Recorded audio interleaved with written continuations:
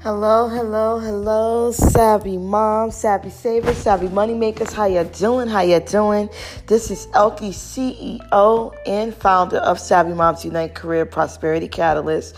I'm coming to you to talk about money management and manifestation. Do they go together? How can they go together? And what would you have to do to make it work?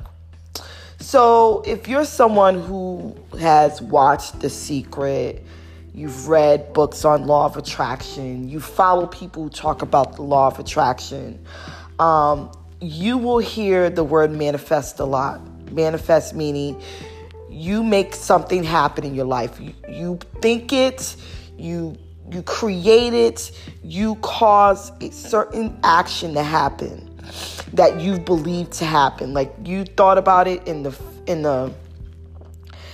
past and it's come out in the future. Okay, so the past meaning you thought about it 2 seconds ago and it appears in front of you, or you had the thought 10 weeks ago and it happens. Whatever you thought, whatever you believe to have happened, right? That's manifesting. And if you listen to the law of attraction, anything about the law of attraction, or you've done the reading, or you've watched anything about it, it is that you attract, like attracts like.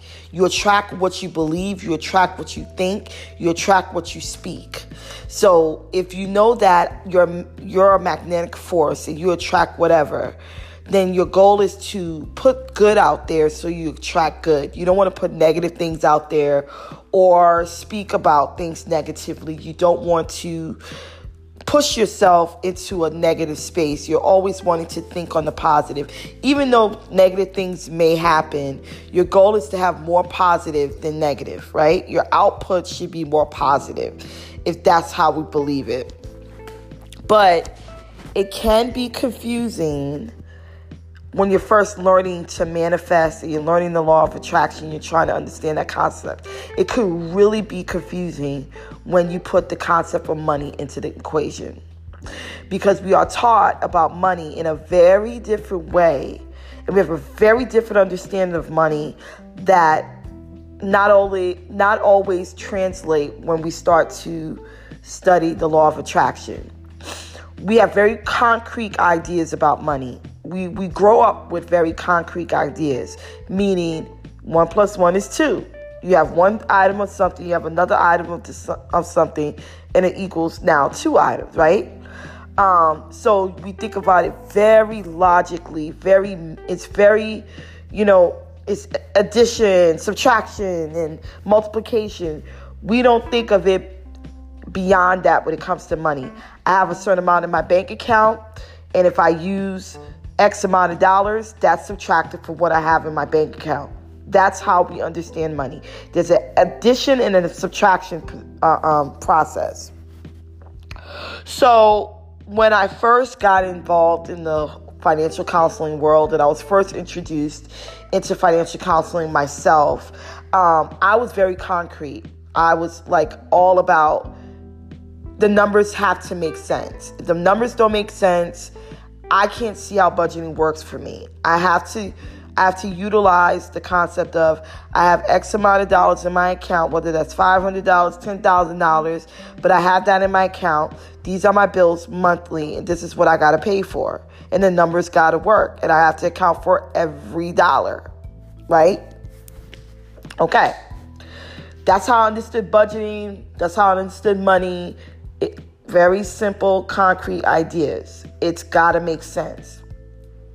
But as I grew in my understanding and study of the law of attraction and money attraction and money and wealth building and manifestation, I started to see I was having a struggle with connecting my concrete beliefs and ideas with this very out of this world way of thinking.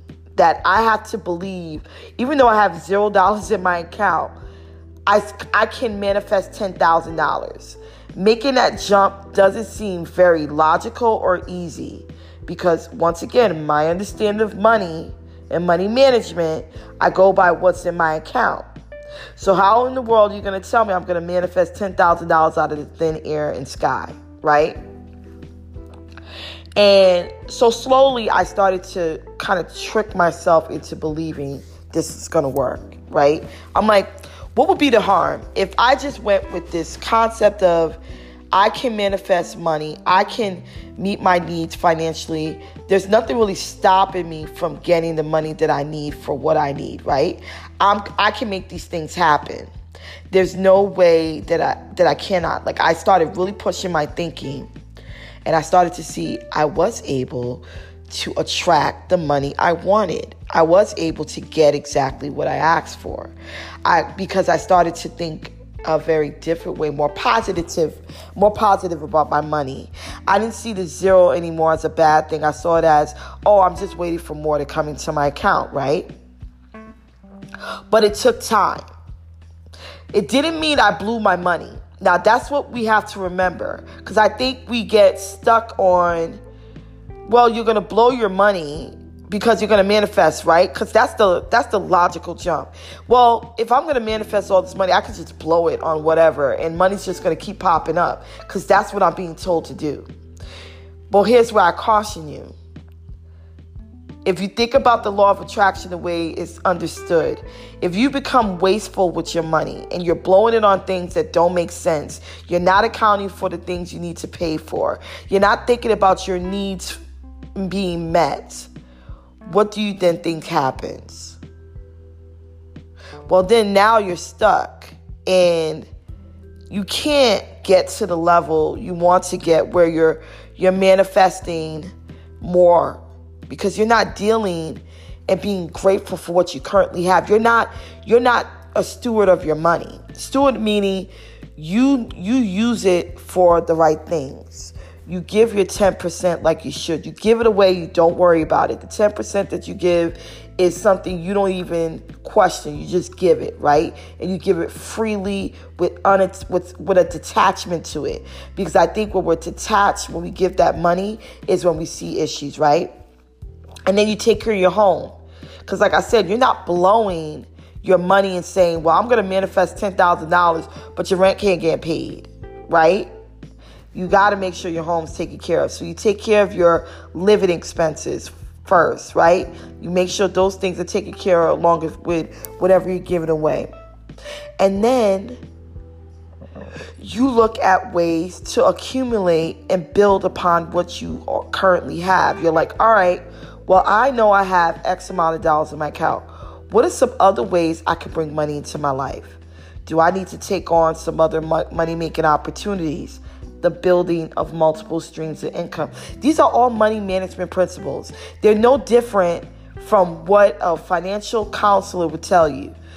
If I meet with someone and I see their money isn't enough to cover all their living expenses, all the things they want to do, meet some financial goals, even when we cut and trim the fat, I'll say to them, you need another source. And you always need another source. Dealing with one source isn't enough. I always would tell a client that. Meaning your money management, you could do as much as you can with it, but you still need another way to have money flowing in, because that money flow has to be constant. You got to know that it's always circling. It's always coming in. It's always coming in. As money goes out, money is coming in. As money goes out, money is coming in. So that's why a fixed income is very hard to live off of. And many people do have to do it for various reasons. But investing in opportunities, whether that's a business, the stock market, real estate, savings accounts, investment in other opportunities that allow you to create those multiple sources, leaves you in a far different situation than if you just kept using your money and not accounting for it. And then you get to a point where the well is dry and there's no flowing. There's no money flowing through. You don't have opportunities, the doors opening for you. You don't give of your money because you're afraid it's going to stop. That's how you bridge the gap. Money management goes hand in hand when manifesting. If you are listening to someone who's telling you, just blow your money and don't worry about it, you got to think, well, if I want money to be good to me, I got to treat it right? I got to make sure that I have a very good relationship with it. So I don't become wasteful. I become thoughtful. I don't become stingy. I'm giving, right? I'm giving of it because if I believe whatever I put out, I get back. If I give, I should get back, right? So it is a concept that it is very hard to bridge the gap. It is very hard to teach because many a time clients would say to me, but Elkie, how do I get to this level where money is no longer an issue? How do I get to this level where I'm comfortable in my financial situation? How do I get to a level where I'm not concerned with the flow of money anymore? And I have to tell them, well, get your money management process down to a point where you know at least the needs are taken care of. That's really what you're worried about, because a lot of the times we can't see the way out of our situation because our needs are not being fulfilled. And if you understand, Maslow's law, you understand that the need section in the pyramid has to be fulfilled for you to feel fulfilled. Our needs and then our desires. And so you got to fulfill a desire too. So I tell people who have to be on tight budgets because they need to invest money in other things or pay off some debt, I say, even in the midst of you doing that, say once a month, you're going to treat yourself to something. You're not going to worry about what amount you spend on it. You're just going to treat yourself. Because here's why. When you have that motivation there, you stick to your goals. So every month I try to find something that I'm going to treat myself to. I don't worry about what I spend. I just say, okay, well, maybe it's $25 a month or every paycheck that I just take and do whatever I want to. Act like I have all the money in the world and I just go and spend it, right? But it's still $25 that I get to do whatever I want with. Or if it's $50 or whatever you decide, whatever works for you and where your money is. You say you take a certain amount every month and you say, I'm just going to do whatever. And I'll spend until it's gone.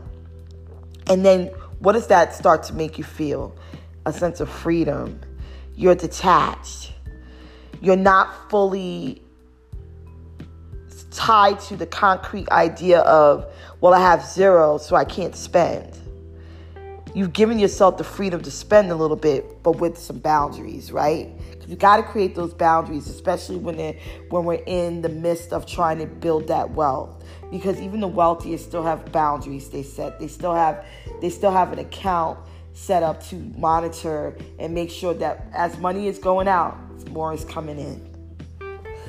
So don't be tempted to think that or misunderstand when it comes to the law of attraction and manifesting. You still have to have some money management process in place. And that is, even if it's just like, I need to make sure my needs are met. I need to make sure my house is good before I spend. Then do that. And then worry about the rest later. Take care of the rest.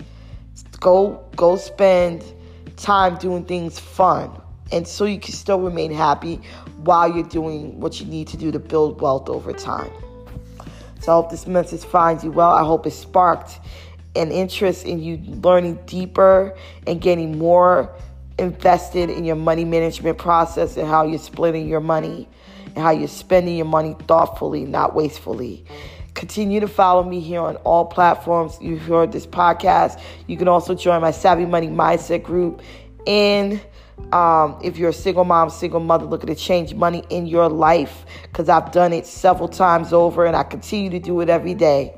Thank you again. Love you all. This is Elkie, CEO and founder of Savvy Moms Unite Career Prosperity Catalyst.